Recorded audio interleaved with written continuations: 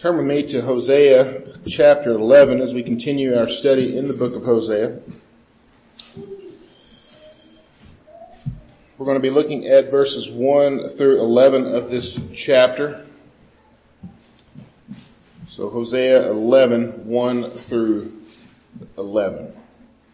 Before we go to God's word, let us go to Him again in prayer and ask for His help. Let's pray. Our Lord Jesus, as we come to your word, we pray that you would be with us, that you would open our hearts to hear from your word, that we would see our sin and be convicted of it, that we would see our Savior and find rest. And we pray this in your holy name. Amen. So when I was reading through this, we have this picture here in Hosea 11 of the picture of a child and the picture of a father taking care of that child. And we've had this picture even in the last couple of chapters. We've had a little bit of it in 9, we've had it in 10. And it made me think of the difference between a child who is blessed versus a child who is spoiled. And before I had children, many years ago, before we had children, it was really easy for me to identify a spoiled child. Spoiled children were given too many things by their parents, they weren't disciplined and so forth, and I always said, when I have children, I'm not going to spoil them, I'm going to parent them the right way. Right? I mean, you guys have heard that before, and then I had 3 kids. And my definition of spoiled changed quite a bit.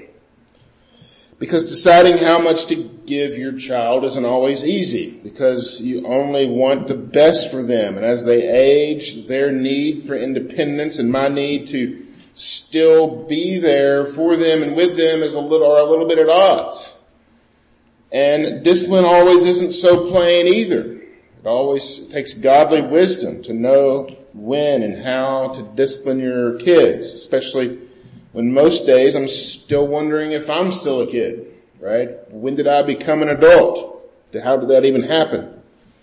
When I look at my children now, I don't look at them and think spoiled. I look at them and I think blessed. I'm sure that some may disagree, but when I look, I think and I see God's blessing on our family. And so as we move into Hosea 11 today, we have a picture here of blessed children of God, the nation of Israel, acting as spoiled children. God the Father is the perfect Father, treating them as the perfect Father should, never wrong in the way that He deals with His children. There are lots of lessons in parenting in this passage, actually. And for the first time, as reading it this past week, I saw that. But there's a lot here for any believer, to be sure, as we at times behave as if we were spoiled rather than the blessed people of God. And we see God's persistence in His relationship with us, which is really the driving point of the entirety of Scripture.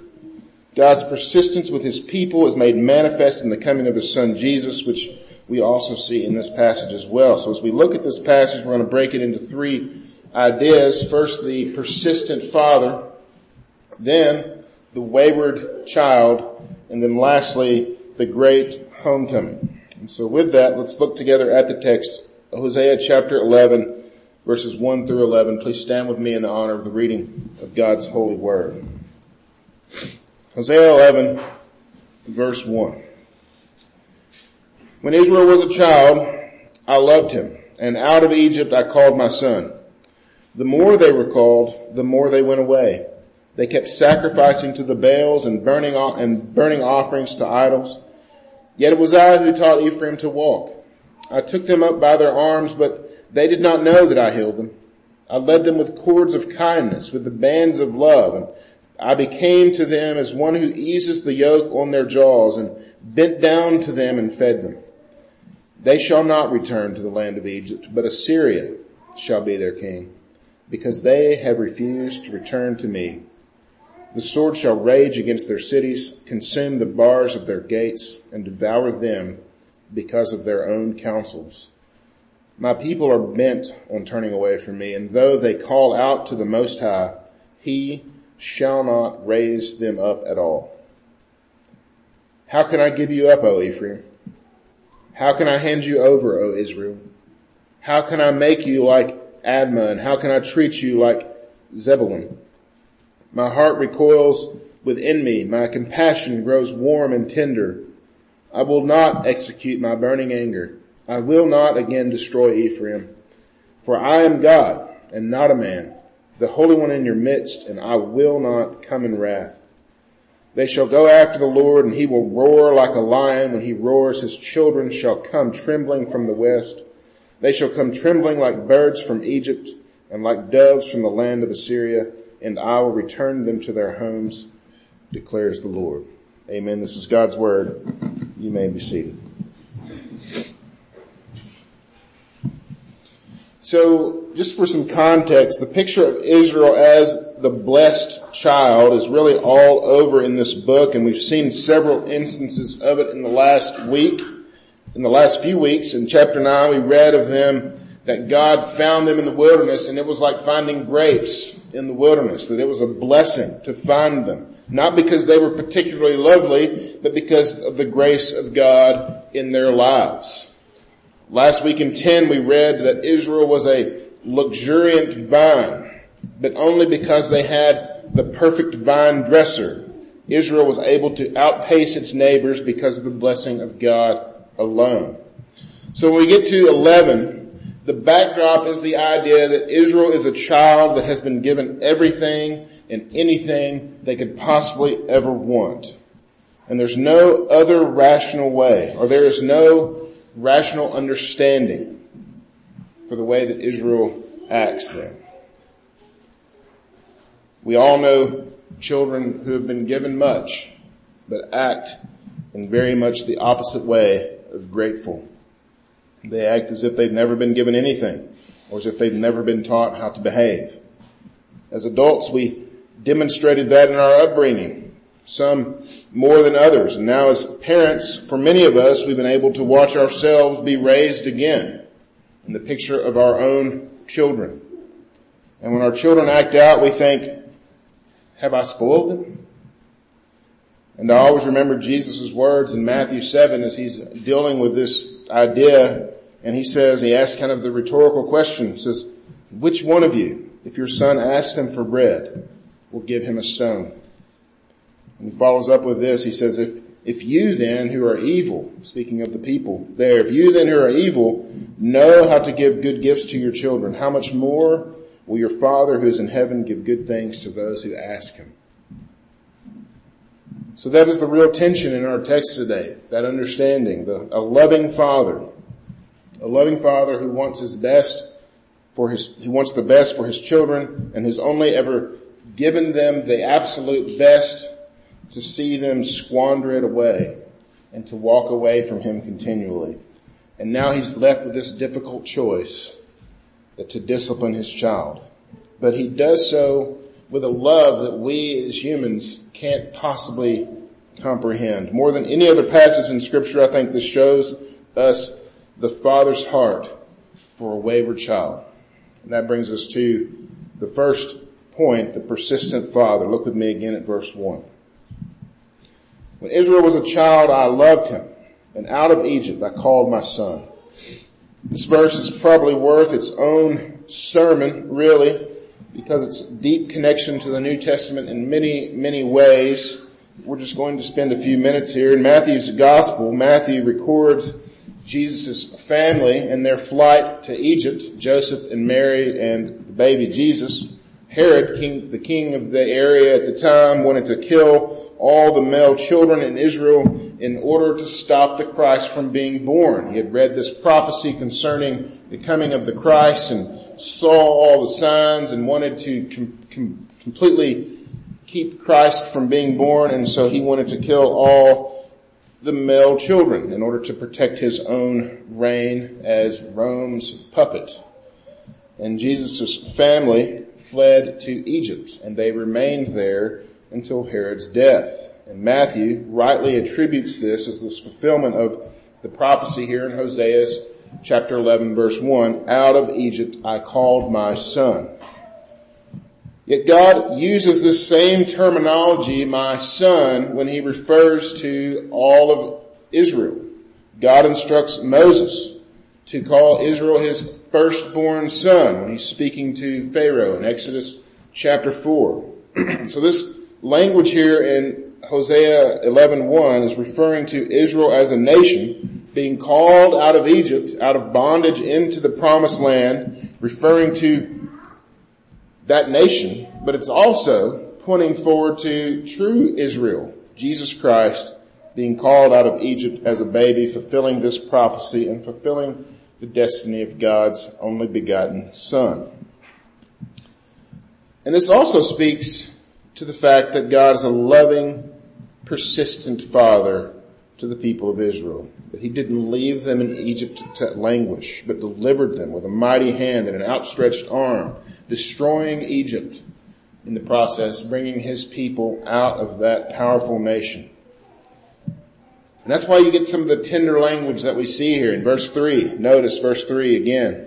Yet it was I who taught Ephraim to walk. I took them up by their arms, but they did not know that it was I that healed them. It's the Lord teaching them to walk, which is an odd metaphor for a nation, but it's not at all strange for a child. The picture here is of a parent helping an infant to walk, watching them fall, picking them back up, encouraging them, watching them take their first steps and growing in independence all the more from that day, yet all the while clinging to their parents for support. Verse 4, we get a little bit of a different picture with cords of kindness and bands of love and easing the yoke on their jaws. We get the picture of a farm animal, which may sound a little strange, right? Because we think of a farm animal as being kind of a work animal.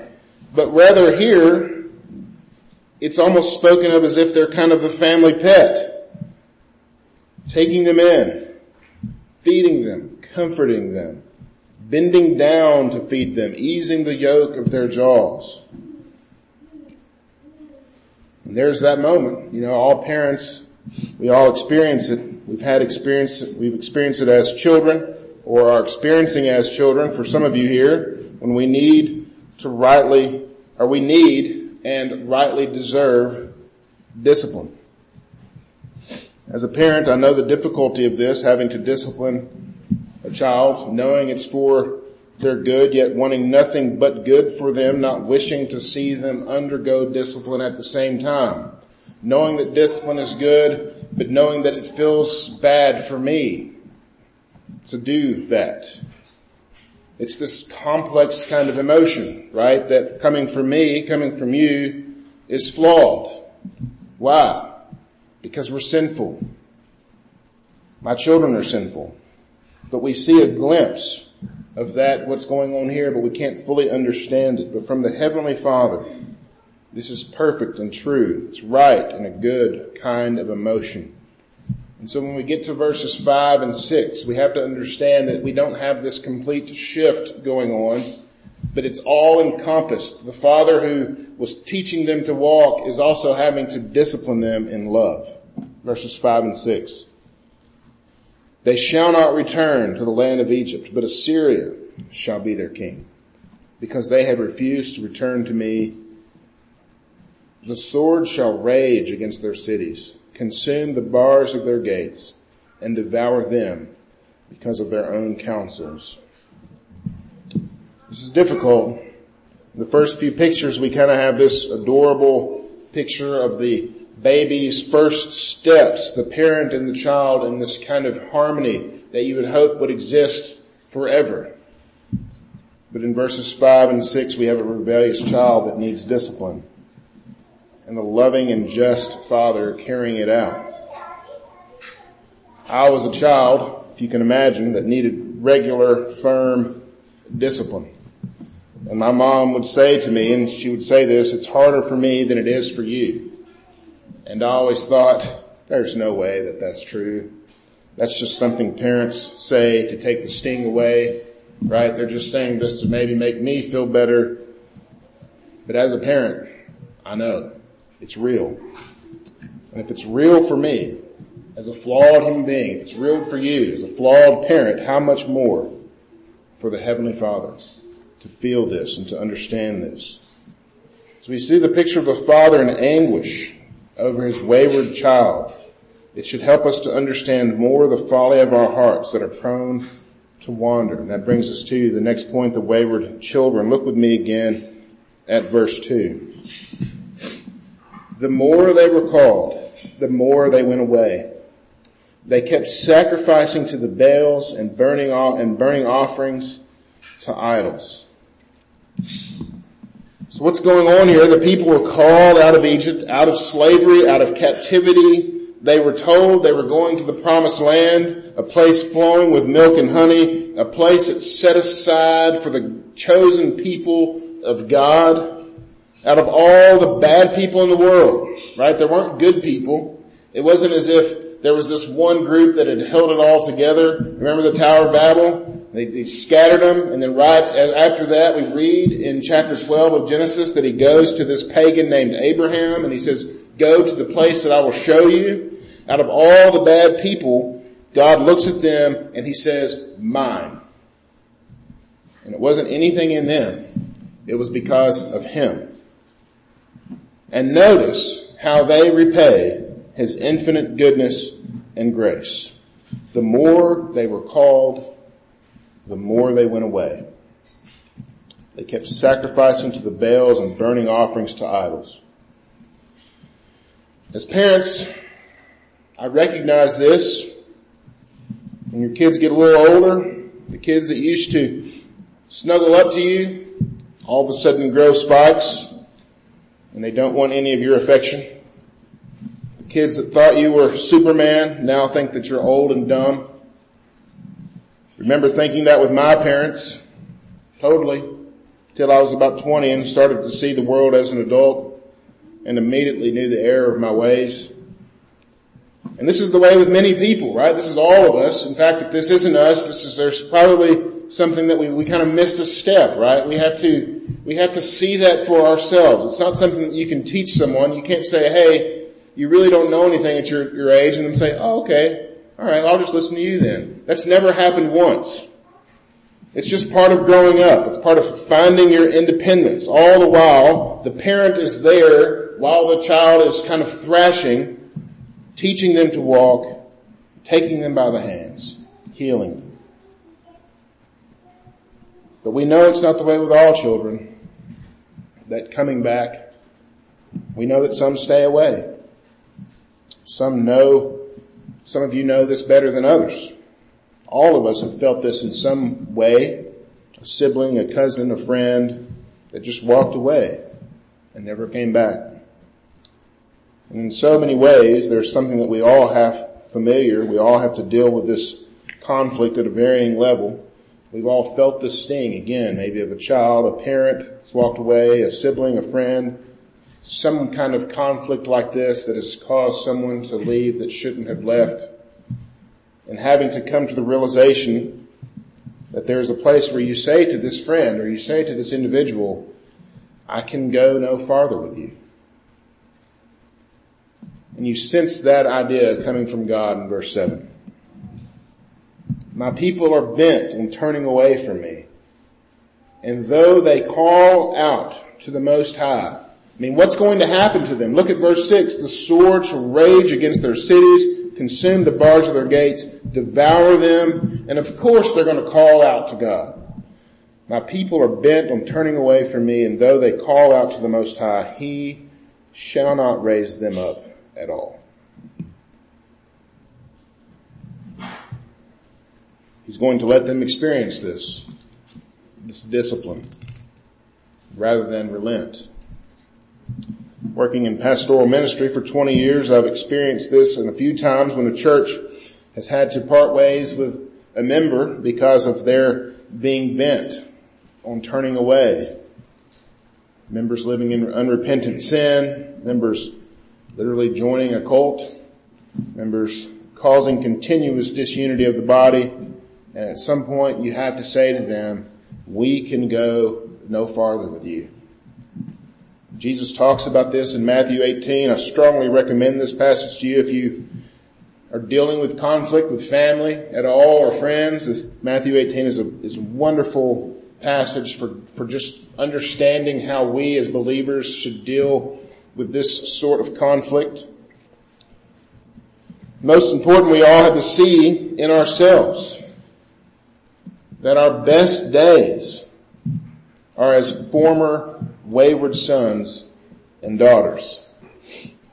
Because Jesus didn't find us on his doorstep, dressed and ready for ministry, right? He didn't find us coming to our own senses. Okay, Jesus, I figured it out. I'm ready to listen to you now. He found us dead in our sins, sons and daughters of disobedience, children of wrath.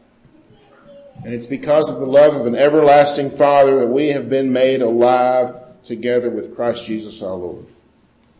And that brings us to the final point, the great homecoming. Look with me at verses 8 and 9.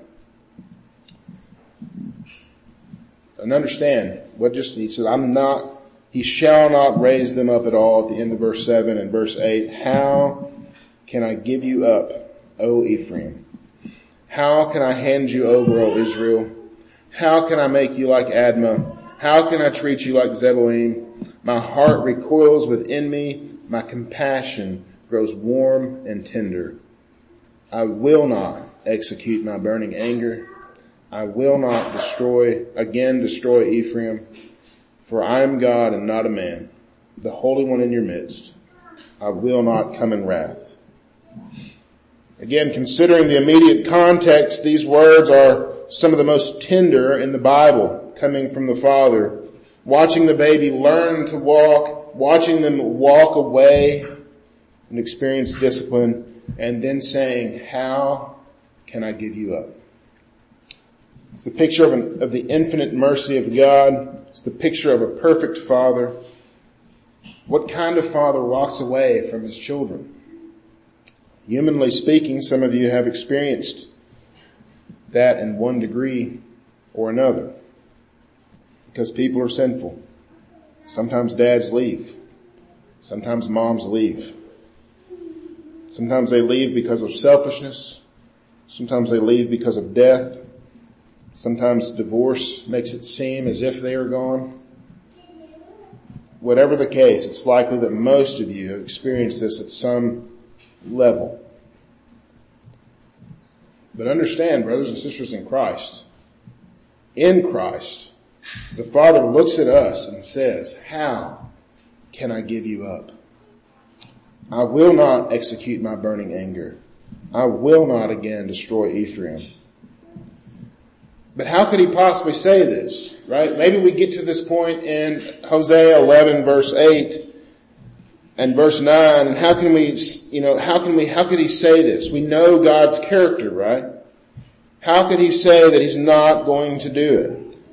As an earthly father, I understand how I can say that. When my children sin, I know exactly how I can say, how can I give you up? It's not hard, right? I watch them come into the world. I watch them take their first breath. I watch them grow and thrive. The Lord's grace in my life has seen fit that I've been able to see my children do just that. And even though they aren't perfect, there's no way that I can give them up. None. But for the Heavenly Father, it isn't that easy. Not because he's not perfect, but because he is. He can't deal with the sin of his people in no other way but punishment. And that punishment is only one thing. It's death. There is no remission of sin without the shedding of blood. Those are his words. No goat or sheep blood would do it for the sins of the people. It should cost each one of us our very lives for all eternity. But it's the love of a Heavenly Father who made a way. Even while we were yet dead in our trespasses and our sins, he made us alive together in Christ Jesus our Lord. And it's because Jesus never strayed. It's because Jesus doesn't fit the mold of this child here in Hosea 11 that I can be treated as if I had never strayed. Because I only ever sinned. Because I've only ever known sin. Jesus is treated on the cross as if he had only ever sinned. He who knew no sin became sin that we might become the righteousness of God. So when the Father says here in verse 9 that I will not execute my burning anger, understand that he will not execute it on you. Instead, he executed his burning anger on his only Son, Jesus. And Jesus says that we need only call upon his name to be saved. That if we believe this gospel message, that if we believe that he is the ransom for our sin debt, then we can be saved. And if you have not done that this morning, if you are still trusting in your own righteousness, then indeed God will look at you one day and say, I will execute my burning anger. Rather than meet him in that way, instead call upon the name of Jesus Christ and be saved. For those of us in him, we are a blessed people. Every provision, every mercy has been given us. A place is being prepared for us even now. So brothers and sisters in Christ, let us not act as if we are spoiled children, but instead let us turn to the Father in love and affection, showing him gratitude for the things that he has given us. The Lord will never stop pursuing us, his people, but let's not have him run far to find us. Let us draw near while we can. Let us continue to place our hope in the one who stayed the Father's anger and said, I will never give you up. Let's go to him in prayer. Our Lord Jesus, we are thankful that it's in you and you alone that the Father can say, how can I give you up? Oh, we pray that we would be drawn closer to you, that we would show the love and affection that has been shown us so much, that we would no longer go away when we are called, but we would come. Lord, draw us closer. Teach us more and more your ways that we might follow in them. And we pray this in Jesus' holy name. Amen.